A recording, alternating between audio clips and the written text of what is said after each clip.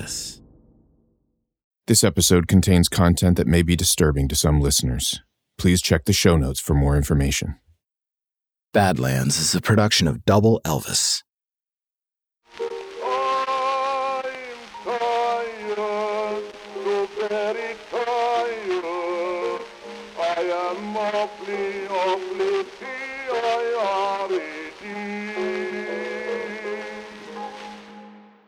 The stories about Rodney Alcala, a.k.a. the dating game killer, are insane. He was a depraved serial killer who eluded authorities for years. He hid his true identity behind charm and persuasion.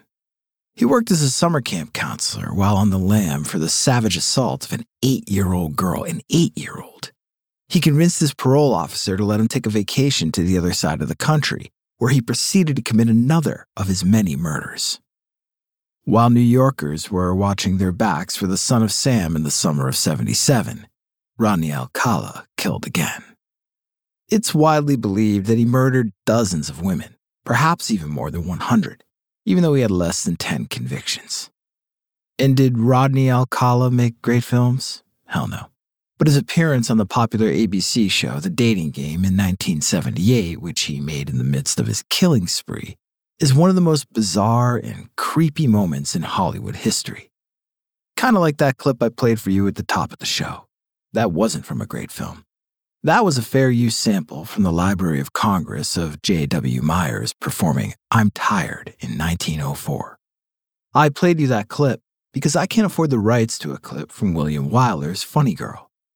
And why would I play you that specific slice of Hello Gorgeous cheese? Could I afford it? Because that was the #1 movie in America on September 25th, 1968, and that was the day authorities suspect Rodney Alcala first followed through on his darkest instincts and abducted a girl on her way to school and brutally assaulted her. An event that would kick off a decade of rape, murder, and extreme personality disorders in full effect. On this episode, a depraved serial killer, charm and persuasion, creepy Hollywood history, and the depraved dating game killer, Rodney Alcala. I'm Jake Brennan, and this is Badlands, Season 4, Hollywoodland.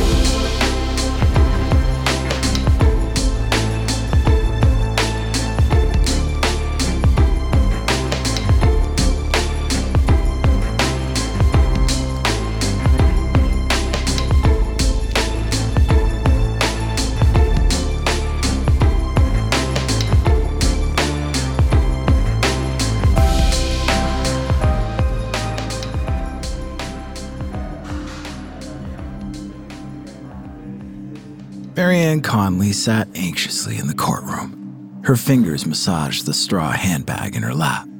Her mind raced, her heart beat fast. This was taking way too long.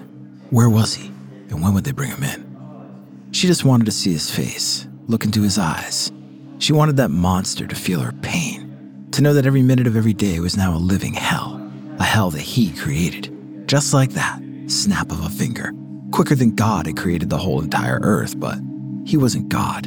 He didn't give her anything. All he did was take away. Marianne's daughter, Robin Samso, was found the previous summer in July of 1979 by a member of a forest crew in the foothills above the Sierra Madre. Not her body, though. Her remains. Bones. Her skull in a ravine. Her lower teeth fractured. Her left foot and parts of her hands missing. Her tennis shoe in a bush. A kitchen knife stained with blood hidden in the leaves.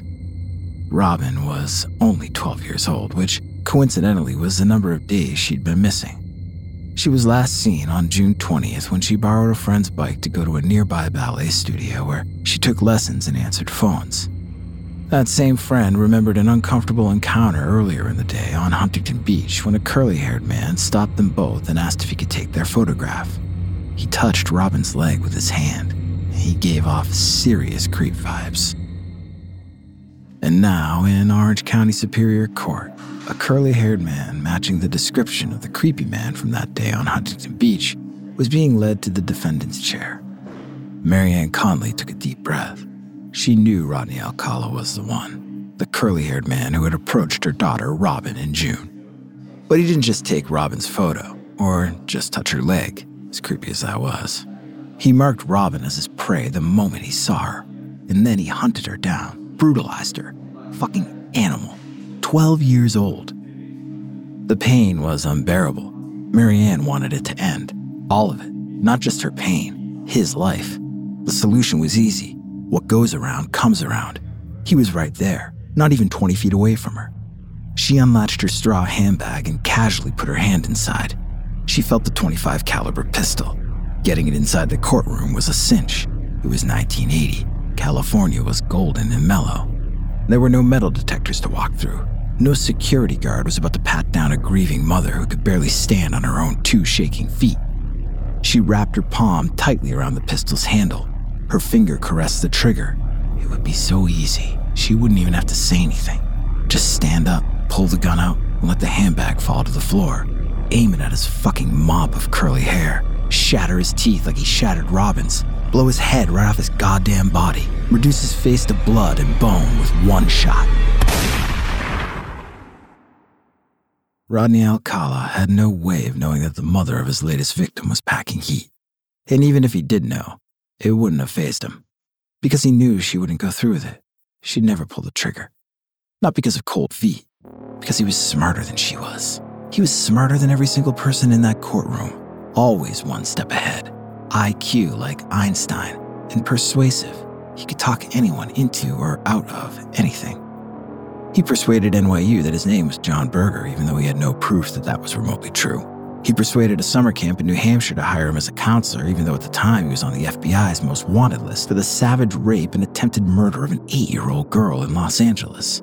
He persuaded the LA Times to give him a job as a typesetter, even though he had secretly killed numerous women after serving 2 stints in jail. So naturally, he would have no problem persuading the mother of the 12-year-old girl he just murdered to not only spare his life, but to forgive him. He was the real victim here. It would be easy, just as easy as it was to persuade a major television network to allow him, Rodney Alcala, a sociopath, to participate as a contestant on a nationally syndicated show in the middle of a serial killing spree. For Jed Mills, it was easy money. $400 to play the role of eligible bachelor. Bachelor number 2, that is. It wasn't Happy Days, hell, it wasn't even The Love Boat, but to an actor looking for an honest day's work, you could do a lot worse than the dating game. He was basically getting paid to flirt. And the bachelorette on the other side of the partition would ask him a question. He just had to answer as provocatively as possible. This was 1978, after all. Provocative was practically a comedy genre in and of itself then. And if he could get the audience to laugh, then she would laugh too. And that was the way to the girl's heart. Not any of this macho bullshit. Laughter. Jed might even get lucky. Maybe the bachelorette would pick him out of the lineup.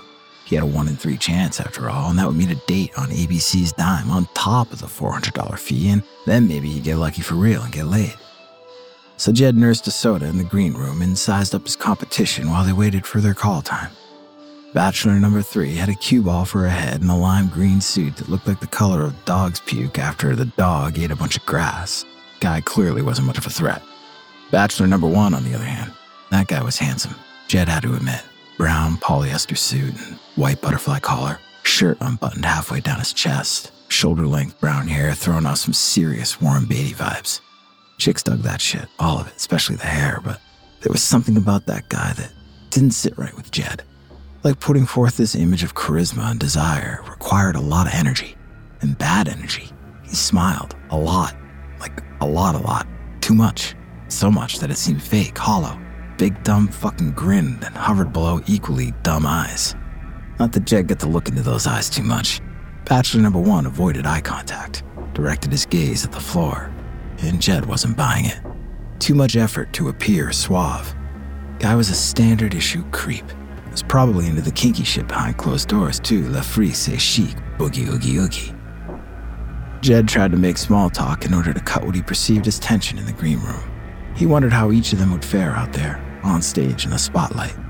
Bachelor number 1 took it as a challenge. He raised his bowed head from the floor and looked directly at Jed. And that smile, so strained, it was now sinister. Those eyes, bachelor, and now, not dumb, not doughy, not pretty, cold and calculated. The eyes of a winner, no matter the cost. Bachelor number 1 held his gaze on Jed, and then he broke his silence with 5 words delivered with confidence. I always get my girl.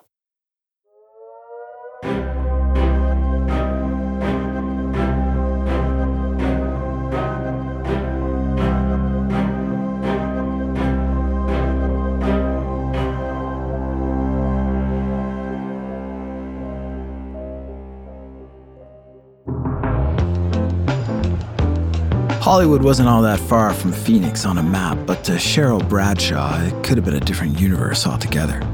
The stars weren't just in the sky out here, they were everywhere.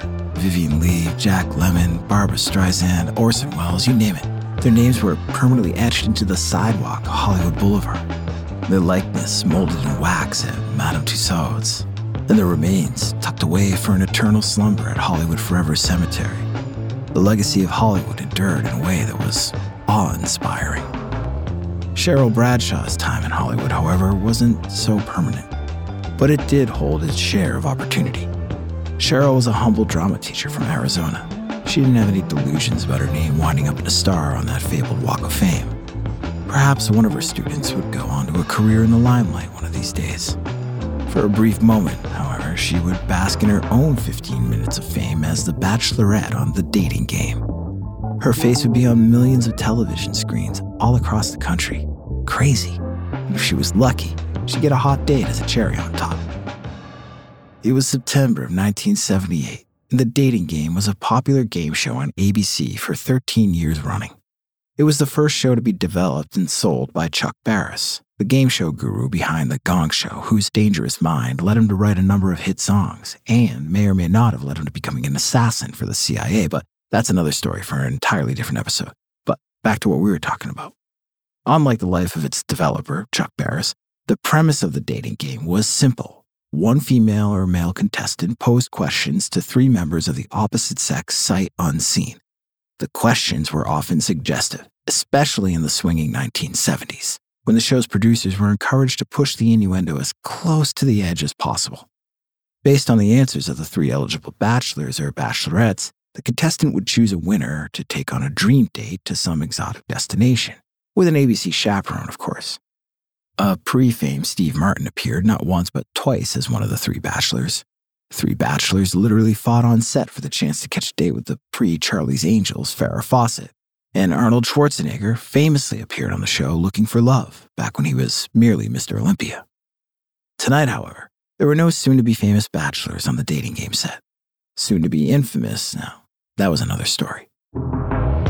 Cheryl basked in the show business of it all. The groovy set with its bubbly text and flowers that looked more like squashed amoebas on the partitions. The lights, the big cameras, the studio audience. Jim Lang, the host with the voice of a DJ, they called the guys like him pukers because of the way they talked. The words just erupted from their throats like shrapnel from a cannon. Hey everybody, welcome back. It was different than what she taught back home, projecting your voice on stage and all that. This was projecting Hollywood style, as was that puffy shirt and bow tie and oversized glasses he wore, and the kiss he gave Cheryl, right on the lips when he introduced her to the crowd. Not everything about Hollywood was a fairy tale. Some of it was just downright uncomfortable. Bachelor number 1 is a successful photographer who got his start when his father found him in the darkroom at the age of 13, fully developed. The crowd moaned in delight at the double entendre. Between takes, you might find him skydiving or motorcycling. Please welcome Rodney Alcala. If Alcala noticed that Jim Lang pronounced his name incorrectly on national television, he didn't make it known. As the audience applause died down, Cheryl cleared her throat and looked at the questions on the card in her hand. She knew how to perform. She could hold her own. The cameras didn't make her nervous. Neither did the studio audience. She had to lay it on thick, enunciate every syllable, speak clearly but dramatically, make all 3 of the bachelors yearn to be with her with every fiber of their being. She wanted to make her appearance truly memorable. Bachelor number 1, she began. What's your best time? Rodney Alcala smiled, that same smile Jed Mills had seen back in the green room. The one that gave him the heebie-jeebies, the one that looked forced, so pleasant it was painful. The best time is at night, Alcala answered. That's the only time there is.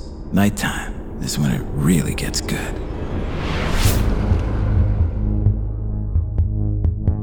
On July 13th and 14th in 1977, nighttime wasn't the best time in New York City. It was the only time. The now infamous blackout brought an already crippled city to its knees. It was hot. Temperatures flirted with triple digits. The smell of curdled trash left abandoned on street corners due to a sanitation strike was rank in the air. All the things that nighttime brings came out of the shadows. Thieves, muggers, pyros, looters, that fucking creep Son of Sam haunting the streets with his .44 caliber. When the power finally came back on, things were missing. Everything from small turntables to large appliances had been stolen from stores all across the city. 50 brand new Pontiacs disappeared from a dealership in the Bronx. And Ellen Hover, a 23-year-old socialite who lived in an apartment on 3rd Avenue, had vanished. Ellen Hover was a beautiful, aspiring orchestra conductor. Her father once owned the popular Hollywood nightclub Ciro's, and she counted both Sammy Davis Jr. and Dean Martin as godfathers. Her family and friends panicked when she disappeared. Posters went up all over Midtown. They read, "Missing after blackout. Reward, Ellen Hover, 23, long brown hair, 106 pounds, pinstripe t-shirt, blue jeans," with a phone number to call for tips. They received very few tips. Ellen's mother and stepfather hired a private detective. The only real lead was that Ellen had left her apartment that day to meet up with a photographer who was going to take pictures of her. The photographer's name, John Berger, was written on her calendar for the day she disappeared. At the time, no one knew that Rodney Alcala was using the alias John Berger. 11 months later, when Ellen Hover's bones were finally discovered an hour outside the city in Westchester County on the Rockefeller estate of all places, detectives were beginning to put the pieces together. They figured out that John Berger and Rodney Alcala were one and the same. They called Alcala down to the station for questioning. He told them that yes, he had spent the day with Ellen on July 15, 1977, but that at the end of the day, he dropped her off at the apartment and never saw her again. There were no cracks in his story. He was thoroughly convincing, persuasive. Plus, the cops didn't have any evidence to hold him any longer. And they let Alcala go. It would be more than 30 years later before Ellen Hover's family got proper closure for her murder. The craziest thing is, they weren't the only family. There were more. So many more. We'll be right back after this word.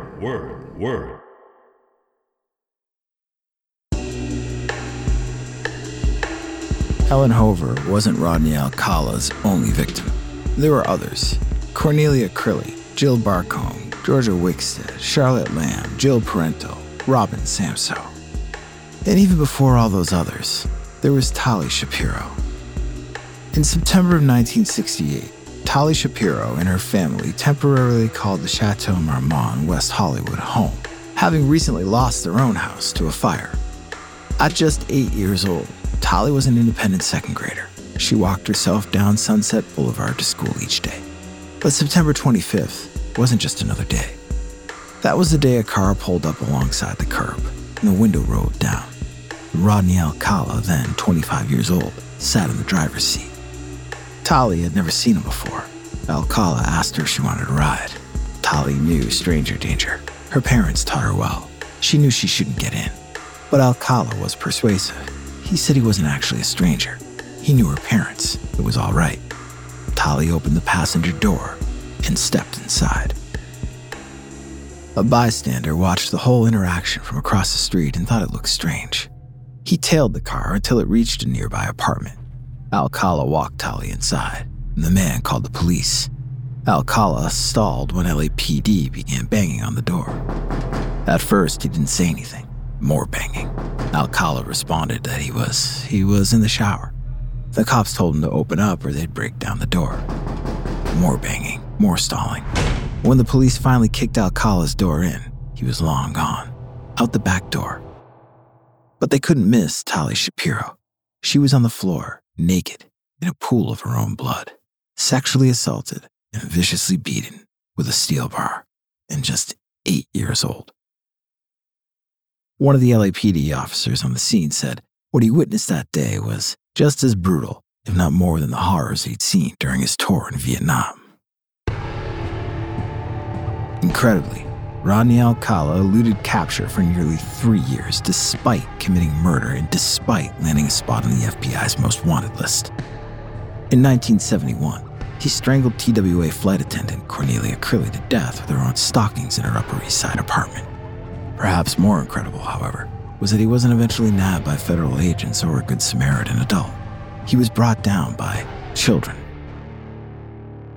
In the summer of 1971, Alcala weaseled his way into a job at a summer camp in New Hampshire. Some campers happened to walk into a nearby post office and noticed a familiar face pinned to the bulletin board. There, on the FBI's most wanted list, was a photo of one of their counselors, John Berger. Only the guy's name wasn't John Berger on the FBI's notice, it was Rodney Alcala. Score 1 for stranger danger. Alcala was extradited back to Los Angeles to face charges for what he'd done to Tali Shapiro.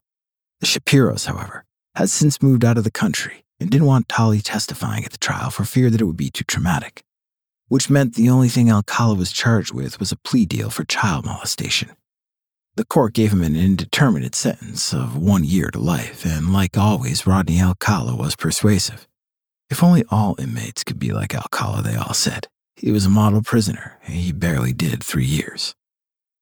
Only 2 months after his release, Alcala was caught smoking dope with a 13-year-old girl on the cliffs of Huntington Beach, the very same location he would later meet Robin Samso. He went back to jail and once again, bolstered by his charm and persuasiveness, was out in less than 3 years. It was the summer of 1977. Alcala was restless, too much of a known quantity in California.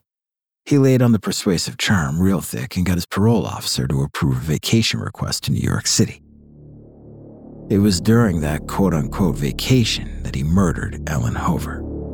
It was also around the time that Christine Ruth Thornton, 28 years old and 6 months pregnant, encountered Rodney Alcala somewhere between Mississippi and Wyoming and then vanished.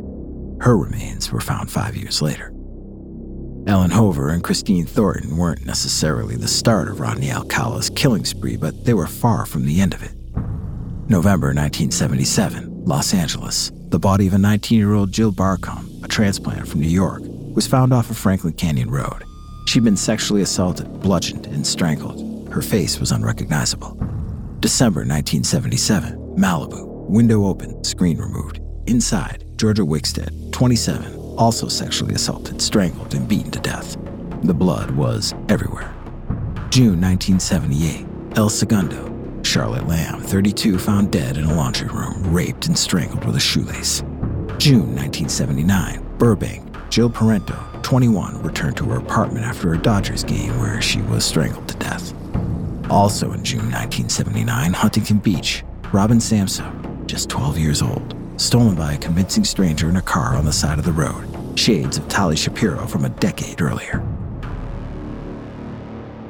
It was during this 3-year killing spree that, unbelievably, Rodney Alcala appeared as an eligible bachelor on The Dating Game. The network didn't perform background checks. Alcala got onto the show with his killer charm. For the record, one of the show's producers later admitted that Alcala made him uncomfortable when he auditioned, just as he did to Bachelor number 2, Jed Mills, in the green room. Not everyone played The Dating Game just for a date. Some of them did it just to be on TV. It fed their ego. It was the ultimate narcissistic power play. A serial killer so overwhelmingly arrogant to believe that not only could he continue to play a game of cat and mouse with the authorities, but he could do so while playing another game, and he could win it. This is your date, and I want to tell you something about him, Cheryl. He's a skydiver, so he's got a lot of nerve. He's into motorcycling, and he's also a fine photographer. Say hello to Rodney Alcala. Rodney Alcala won the dating game easily. He knew he would win. It was what he did. Just like he told Jed Mills in the green room, he always got his girl. One day it was Jill Barcombe or Charlotte Lamb, and the next day it was Cheryl Bradshaw. He didn't give a shit about the tennis lessons they won, even though he pretended like he did when Jim Lang listed out the prizes. Alcala stood there with his hand around Cheryl's waist, that sociopathic grin on his face. Oh boy, tennis lessons, what a fucking gas. He cared even less about the trip to Magic Mountain. They wouldn't even make it that far. Alcala had it all planned out. He'd say sweet nothings to her, tell her how great she looked in that dress, tell her that her feathered hair reminded him of Farrah Fawcett. But she was sexier than Farrah Fawcett. Of course she was, by a mile. He'd ask her to pose, just like that, ask her to angle her head a little more, smile wider. Could he take her photograph? And that got him excited. Even more excited when he could touch her, when he could put his hands around her. Not an arm innocently draped across her midriff, more than that. His hands around her throat. He liked to clasp his fingers together behind her neck, his teeth sunk into her tender flesh, to watch the life just ooze out of her wide eyes. She would try to scream and it would send goosebumps up his arms, and he'd squeeze tighter. And maybe something would snap, a bone or a tendon. Maybe she'd bleed. They were all different. If she passed out, he'd wait until she came to, and he'd start it all over again. And then when she was gone, when the struggling and the screaming had stopped and she was lifeless, an empty shell, a drained vessel, he'd prop her up, pose her, and he'd snap more photos. But Rodney Alcala didn't get to take Cheryl Bradshaw's photo. He didn't even get a date. Cheryl Bradshaw picked up on the same bad vibes that both Jed Mills and the show's producer had caught. Shortly after the taping of her dating game episode, Cheryl Bradshaw called the show's producers and politely apologized. She could not go through with the date. Not now. Not ever. She had no way of knowing then, but by trusting her gut and making that phone call, Cheryl Bradshaw saved her own life.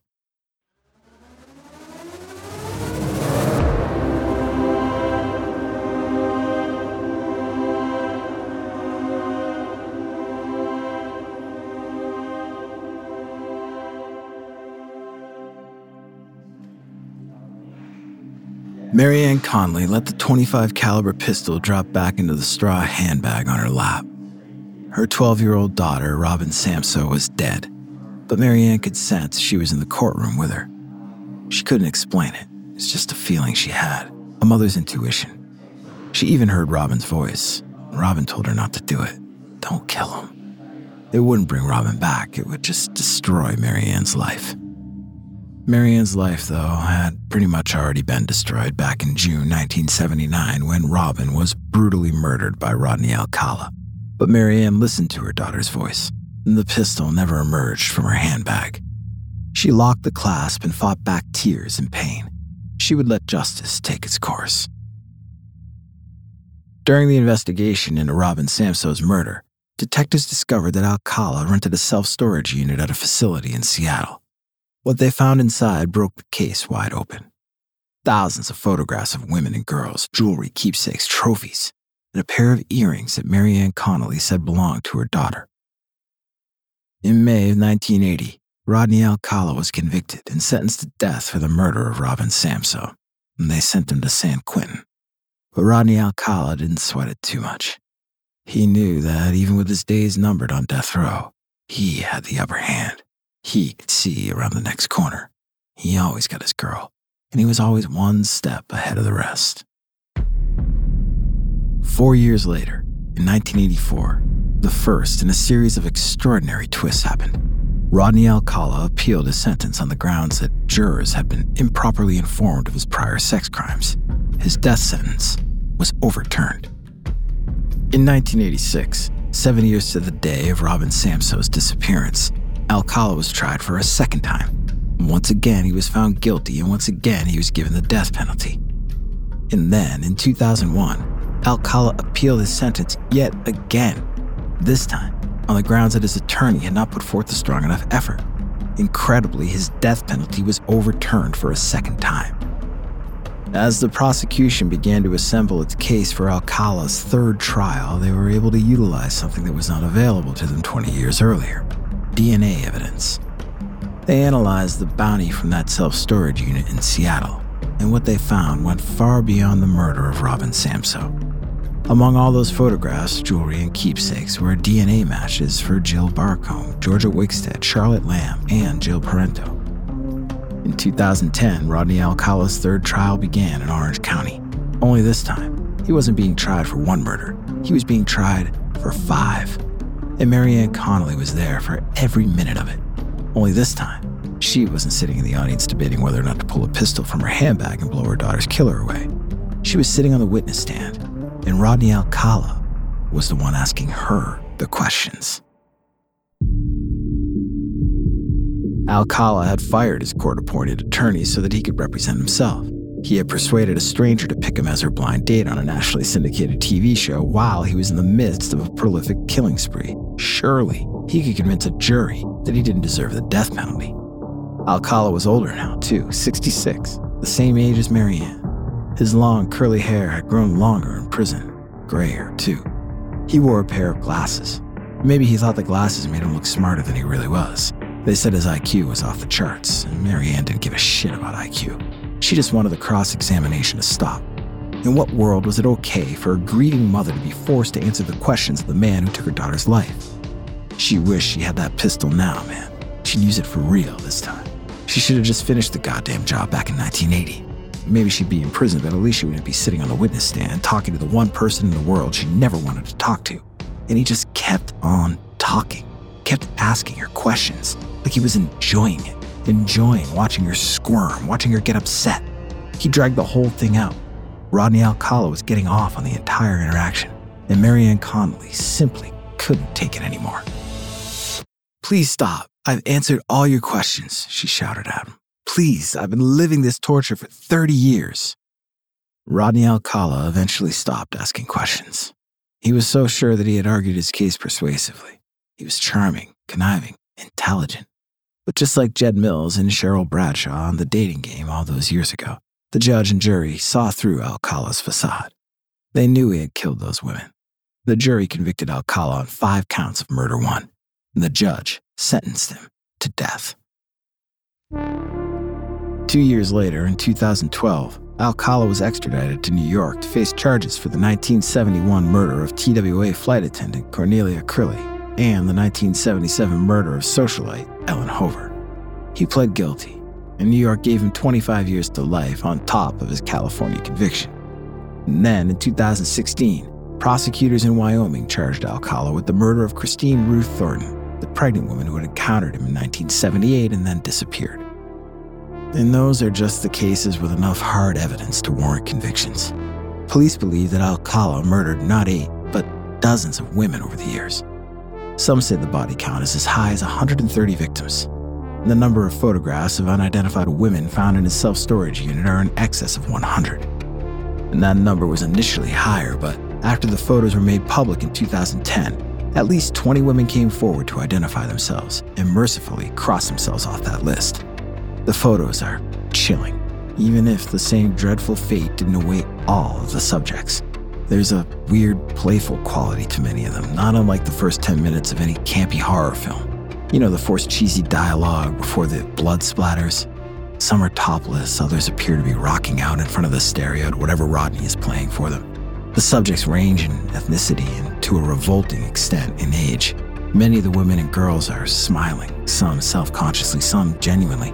Some don't seem to know they're being photographed out in the wild. And others have a look in their eyes as they sit in Alcala's home studio that you just can't help but interpret as, "What are you going to do to me?"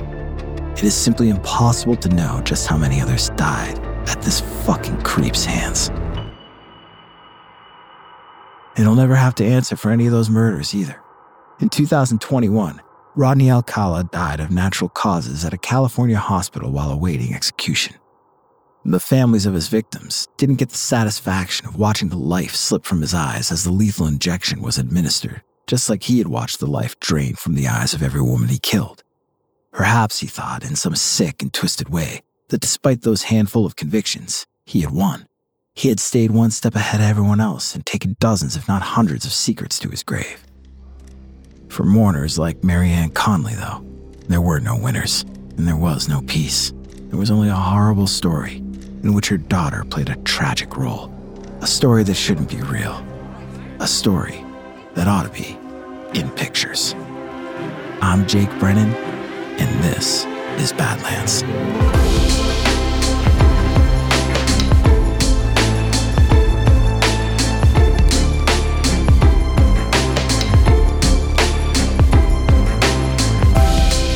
Badlands was created by me, Jake Brennan, and produced by Double Elvis. Credits for this episode can be found on the show notes page at badlandspod.com. Subscribe, follow, like, rate, and review the Badlands podcast wherever you get your podcasts, because Badlands is available everywhere. If you love this show, tell someone, tell everyone. Shout us out on social, spread the word, and follow us on Instagram, Twitter, and Facebook @Double Elvis.